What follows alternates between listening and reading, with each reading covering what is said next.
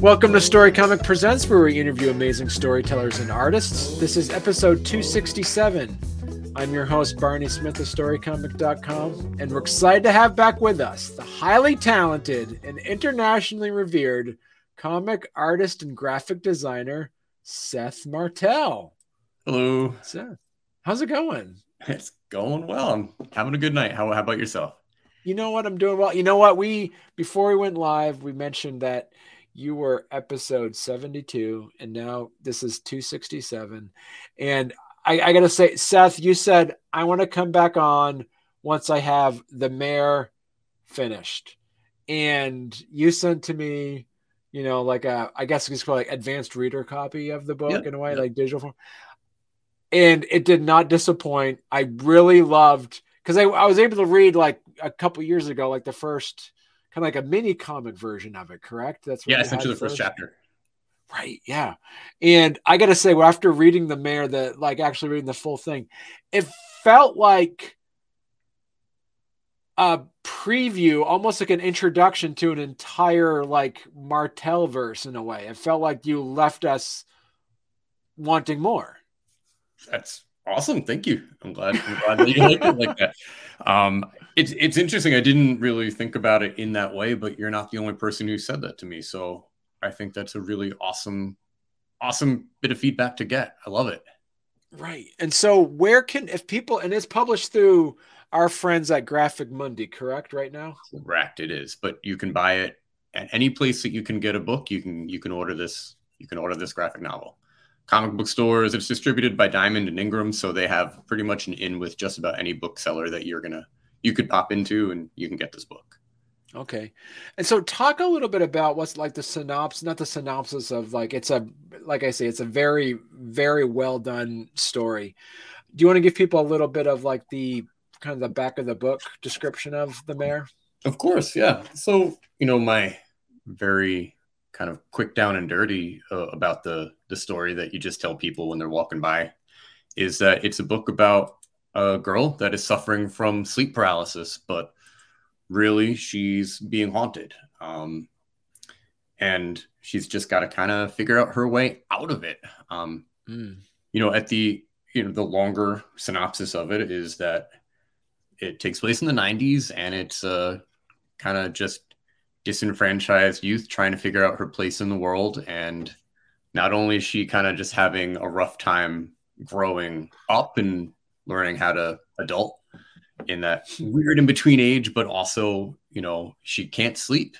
And when you can't sleep, your life just sucks, because how do you tell people how bad you feel when you're tired if no one can get inside your head and know how badly you're dragging? Right. So her life is just coming unraveled. She's having the sleep paralysis at night, and she just keeps messing up her days, and she's frustrated. So it's kind of a story of how she's figuring out her way and navigating her life to get out of her problems. One aspect that you brought up that takes place in the 1990s, is there a specific reason why it's almost a historical setting? And I'm saying a historical setting as in the 1990s. That hurts my soul, buddy. It hurts a lot. I picked the 90s because when I was writing this, I started thinking about the plot of this before COVID. And I wanted to, I was writing it in my head before COVID, but really sat down to process it and put it all together as we all kind of got trapped in our homes. And that's when I really focused on it.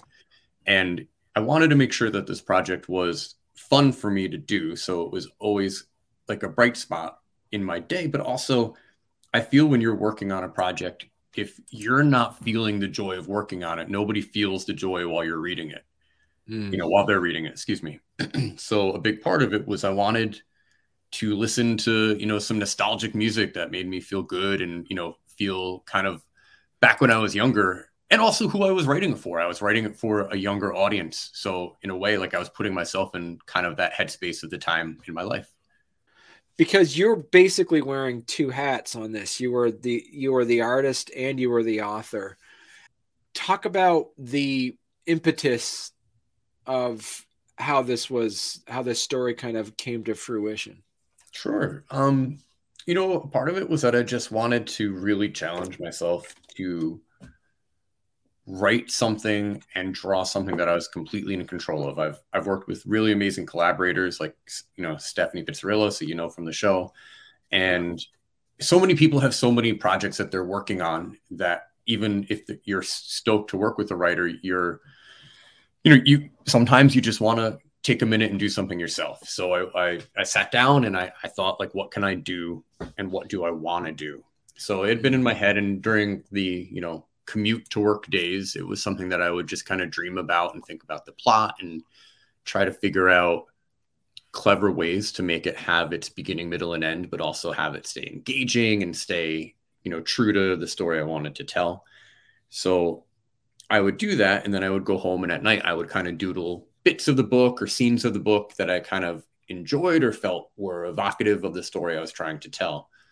And then from there, the next step I did was I plotted the entire book out actually in just penciled thumbnails on a spiral notebook.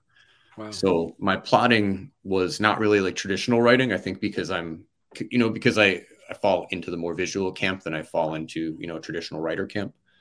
So I drew the whole book first, but in little messy thumbnails that only made sense to me. No one else in the world would have understood them.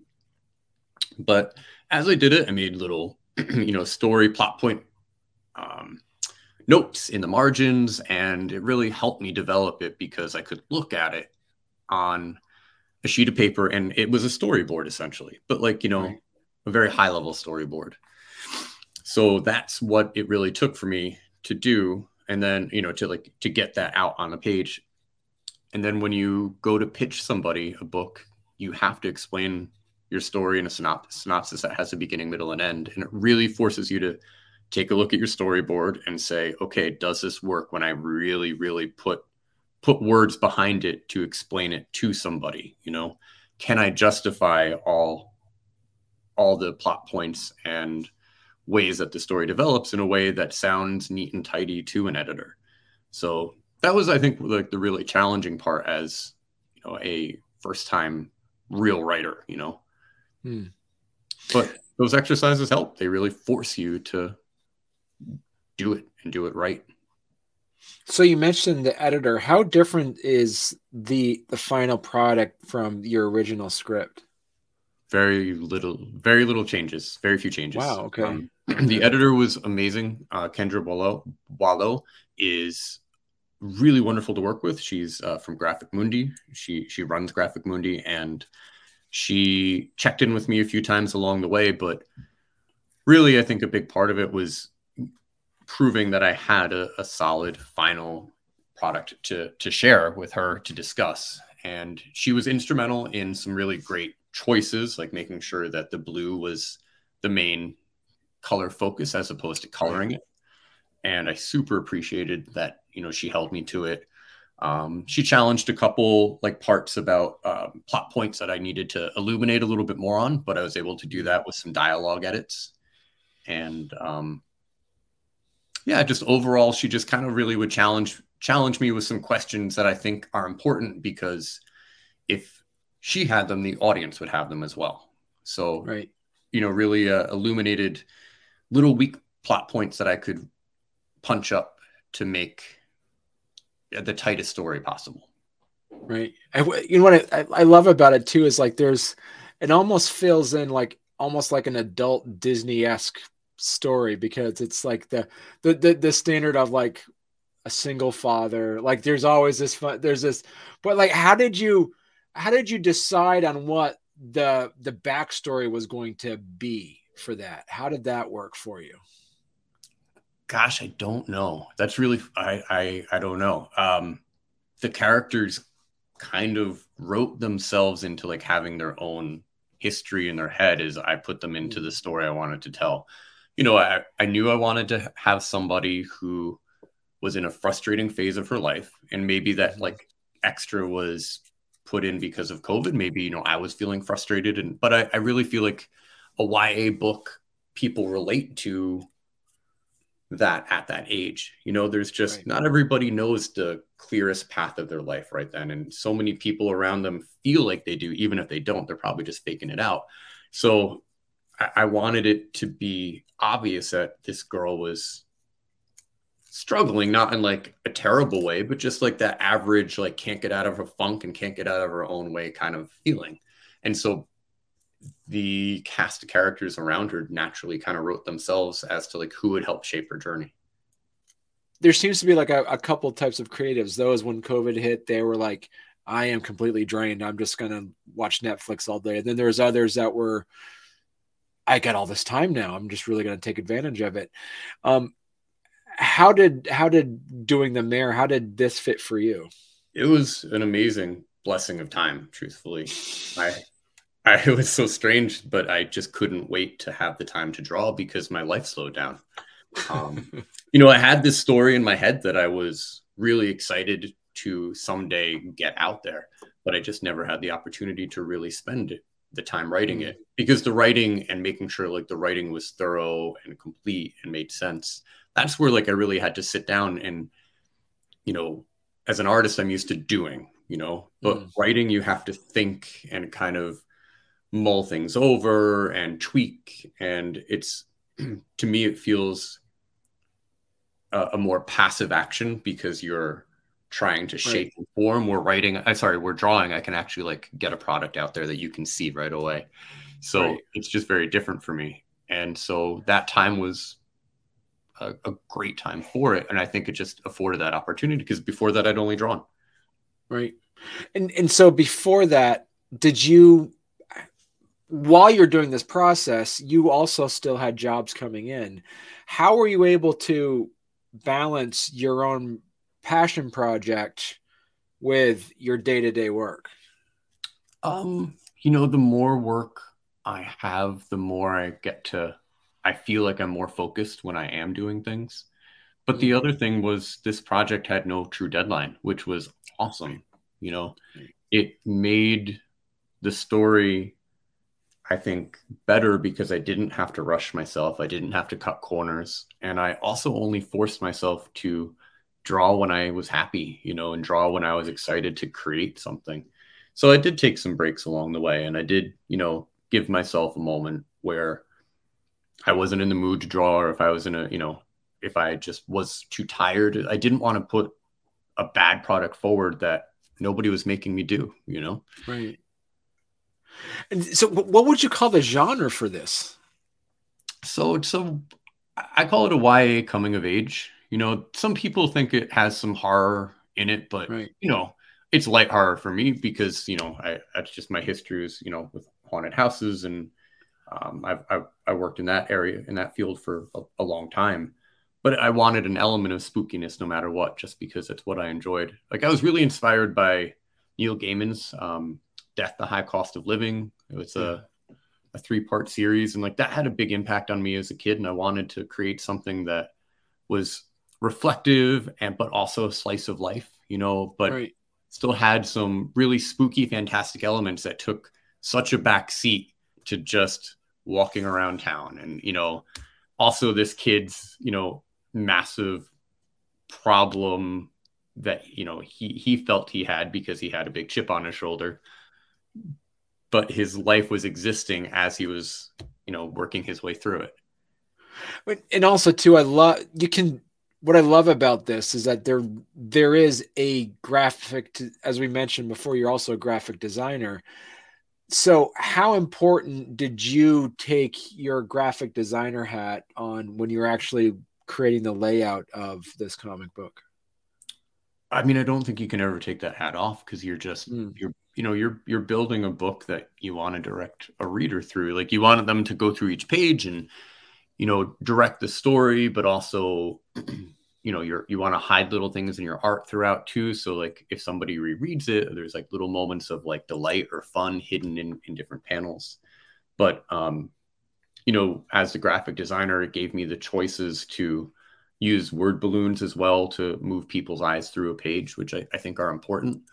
because you just don't want to have a lot of dead space in a page unless it's actually propelling the story forward in a way.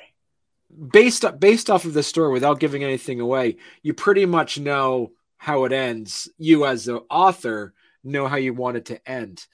But was it always your sense to insinuate that this could actually be an ongoing series in a way as well?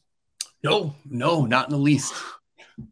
No, I wrote this to have a beginning, middle, and end because I felt like I wanted to wrap up a story that I felt had, just kind of like a journey of a character. Everything else is a little bit of a window dressing on really Indy's journey of, trying to just get herself out of her funk and move herself into a place where she's helping herself by helping others, like by also thinking outside of her own head. And that was kind of the story I really want to tell. Now about that as well, did you mostly digital or did you do a lot of paper and pencil when you designed this? Once I got out of my little crappy notebook, it went fully digital. So I spent the next set. What I would do is I would do a chapter at a time, and I would move from the pencil sketches to full size but very messy draft pages that I would then import into InDesign, so I could kind of do left to right reading, just like I would be reading a book. And I wanted to make sure that the flow worked when I look at them all in space.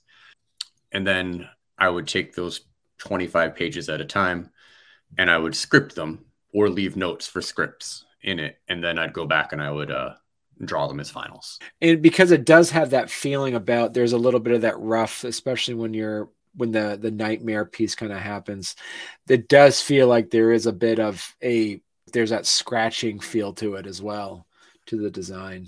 That's awesome. Yeah, what I would do is I would just change the different, opacities or the type of pencil that I'd be working with, and I would just really go at it. Parts of what I was trying to channel were angry high school notebook margin scrawl. That's what I was going for. Like just that kind of like bored in class, angsty, repressed energy feeling. So I know also, Seth, is like, as we mentioned before, that this definitely feels sequely to you. Do you have you must be working on another independent project right now?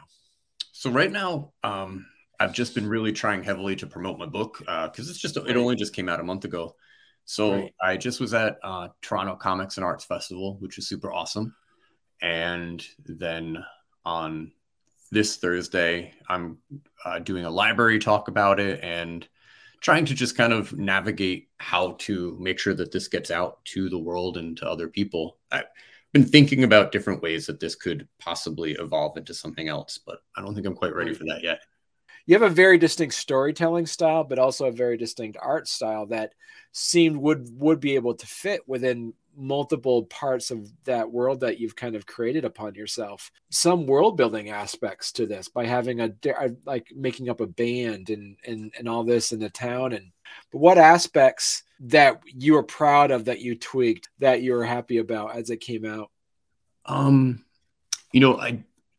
liked that as the story progressed and I was building around these characters, I did try really hard to make the donut shop feel real and make sure that, everybody knew that her dad ran the donut shop, but you never saw him, but, he was always in the back room slinging donuts. And that, there was a passage of time that I thought was important because, the world is moving even if a character's life feels static. So I wanted to make sure that the seasons changed and their wardrobe got warmer. And, as it moved along, like little leaves would be falling off. They went from summertime at the beginning to fall at the end. And I tried very subtle cues to make sure that like their clothing was informing the audience of it, whether the audience realized it or not. And those are little things that I'm proud of because I wanted the world to feel like it's a real place to people reading it, that they can imagine things happening off panel or like a boring day at work for Indy at the donut shop is still happening, a part of it too is like part of the graphic design on that is also just like the framing piece. Were you deliberate on having like the frames of your comic strips to kind of also reflect some of that, back, as you said, back of the notebook scribbling? Yeah, I wanted it to feel rough because, the emotions of the character are raw. So I wanted everything to have a raw edge to it because I wanted you to get a lot of small clues without actually realizing. Like I wanted unconscious clues that you'd read and process, but not necessarily know why you were picking them up. So the feel of the book, I wanted to not feel like it was aggressive, but just feel like a little bit frayed, just like you are when you're sleepy, you're just a little bit on edge, or like things aren't just feeling smooth. They're just a little bit. And so when you did that, we put this together, were you also the one that did all the lettering as well? I did. Okay. I did. Yep. I did all the lettering. The graphic designer for Graphic Mundi was really awesome. Went to the same university I did, which was really fun to find out. And she did a phenomenal job just, helping me make sure that all my color processing, because, when you translate colors, there's some different issues, but it was so awesome to work with a fellow graphic designer that can make sure that like your RGB to CMYK conversions are all solid, and that it's going to print well, because cyan is a rough one. Like when you, I picked this color that like it feels so vibrant on screen when I'm drawing it in I drew it all in Procreate. Right. And, even in the cover, like this, like the blue of this hand, it glows and it's gorgeous on screen. And then the minute you print it, I had to take 14 different passes at just trying to get this to feel bright and not just a flat receding blue. So it was great to know that like after I put the time and investment in, that someone would be there, checking the press and making sure and understanding where my nerves were. So talk to us about the symbolism of color in your book as well. Like when you think about color, like, the blue symbolizes a lot of things. Like it's this beautiful, beautiful color, but like also like you can make it feel very evocative and spooky. And it helped symbolize the presence of Indy's frustrations and her sleep paralysis. And it gave me like a lovely way to kind of signify to the reader, as she was falling asleep, how it was creeping into her psyche.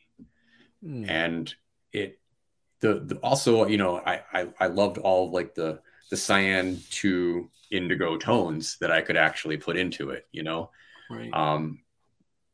it gave the depth. That also, like the shock of blue in her hair was very, on trend of the like 90s time that the character is, but it also helped show the reader like you could trace her around a page, because she was like one of the bright focal points with the blue hair too. And I liked that the blue hair tied her also to the ghostly sleep paralysis she was dealing with. Did you, I'm just really curious too, did you like study on how to write a graphic novel, or is this just kind of like through osmosis of being surrounded by comics your entire life that this kind of came to you?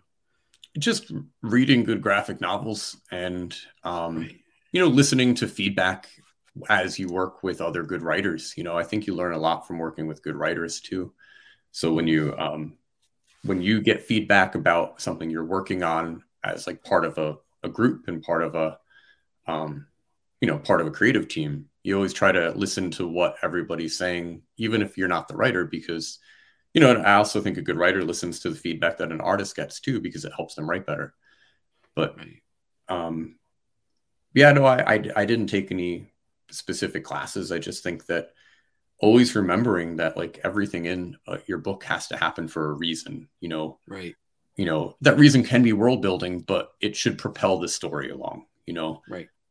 And so I tried to keep it lean. I tried not to make it too long or, meander too far off, because I was very worried about, terrified of boring somebody. I just wanted to, leave you with a good feeling and like, actually understanding what the story is trying to tell you.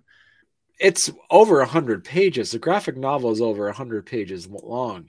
Sure. It's great. And I got to say that, like, how you have the initial introduction of the main protagonist, and what you're able to do, and this is also from the graphic design perspective, is like at the end of the second page, you need to give the person the reason to flip the page. The story does progress very well. What's your advice for those that were thinking about trying to get their own graphic novel published? Sure. I think regardless of the projects that you have and you're working on, it never will be detrimental for you to also do small projects on the side. Mm-hmm. And it lets you experiment with different publishers, anthologies, and gets you working relationships with them. But it also lets you know what the catalog of that publisher is like, and what they're looking for, and you know what they'll listen to and be receptive to, because you know, each publisher is trying to fill their catalog with books that are pertinent to them and books that make sense to their line. So you have to know why you're relevant and why your book is relevant. So, and who your book is relevant to, that's incredibly important. So I think it could be the best book in the world, but if it's not the right fit, it's not the right fit. It has nothing to do with, you know, your work. So, you know, everybody gets rejected, even if something is amazing. It just has to have its right home. Right. That's a good point. And it's, what would you say that so through Seth Martel, what are some good homes that you see your product kind of evolving into? Are you going to stick with Graphic Mundi? Are you going to try to write products that seem to fit within their mission and values? I mean, I would never say no to working with them again. They're a phenomenal partner. And I recommend anybody looking for books and reading material to check them out. They have such a rich library and such cool diversity of, you know, from graphic medicine to immigrant journeys to stories of memoirs that deal with, you know, intergenerational trauma or loss, or just, you know, crisis of faith. I think that they have built this cool, rich world that, you know, reflects such a broad library. And it's just, they really, you know, they give amazing points of view. And, you know, when I was at the TCAF table working with them, and it was not hard to sell. Like every book that was there, I could, you know, talk to somebody about, and why it could be interesting to them if it was, you know, something that they were curious about. Right. And so they can find that at and it's a nonprofit as well. It's a .org. Well, it's part of their parent publisher is Penn State University. Right. Right. So this is a graphic, well, it's originally graphic medicine imprint, and then it's evolved into a full graphic novel imprint. Right. You do help do art for a podcast. Yeah, I do. The Gray Malkin Lane podcast is a podcast that my friend Chad Anderson runs, and it is recapping. I think a lot of X-Men comics love, you know, current runs and the Claremont years, because those are the nostalgic or, you know, super interesting ones. But he's gone back to the very, very beginning, to the 60s, and went back to see what made, you know, this incredible empire what it is today. Okay. So I had been working with him to just help brand it, and, you know, get his logo. We updated his logo. We you know, gave him some really great image cards that, like, can help advertise the episode. So that was mostly my graphic design. I also do a little bit of drawing for them too. Okay, cool. Okay. If people want to learn more about your work, Seth, where's the best place they could go to? Sure. They can always go to sethchristianmartel.com, or any of my social media accounts are at SC Martel. Pretty easy for Seth Christian Martel. Just a lot less to type. So Instagram, Twitter, you know, whatever is left in Twitter on that day. I try to post updates there or what I'll be working on, or if I'll be appearing at a show, I try to make sure that I do some advertising on there ahead of time. And so what's next for you now, Seth? Next for me is just trying to work my way through getting the word on the Mare out there and trying to get it in front of some readers, and then just getting to shows to make sure that people know about it. Getting it in libraries, I think, is super important as well. And next, I think I have a couple different projects that I don't think I'll be the writer for right away. I think I need to take a break and just take a back seat and start to draw again for a little bit. And as I do that, I always know when I'm in the middle of a project, it helps inspire me to also think about my own work. So I think it'll be a really good time to reflect a little bit too before I start writing again. Yeah, I gotta say, for the listeners and viewers out there, The Mare is an amazing book. As you say, it's a great young adult graphic novel. It's a really good read. For anybody that collects graphic novels, this needs to be on your shelf. And Seth, you did an amazing job, and I'm so happy we were able to talk about it. Thanks, Barney. I'm so happy to talk about it with you, and I'm really glad that you liked it. Don't be a stranger. Don't come on every 200 episodes or so. You got to come on more often than that. It took me 200 episodes to write this.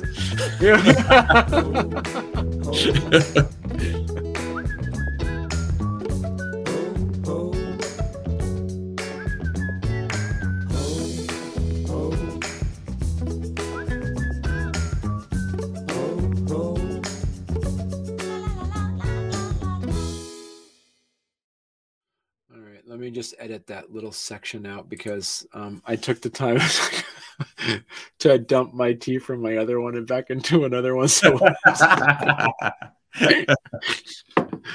me timestamp that. No more disappearing teacups. No more disappearing teacups. So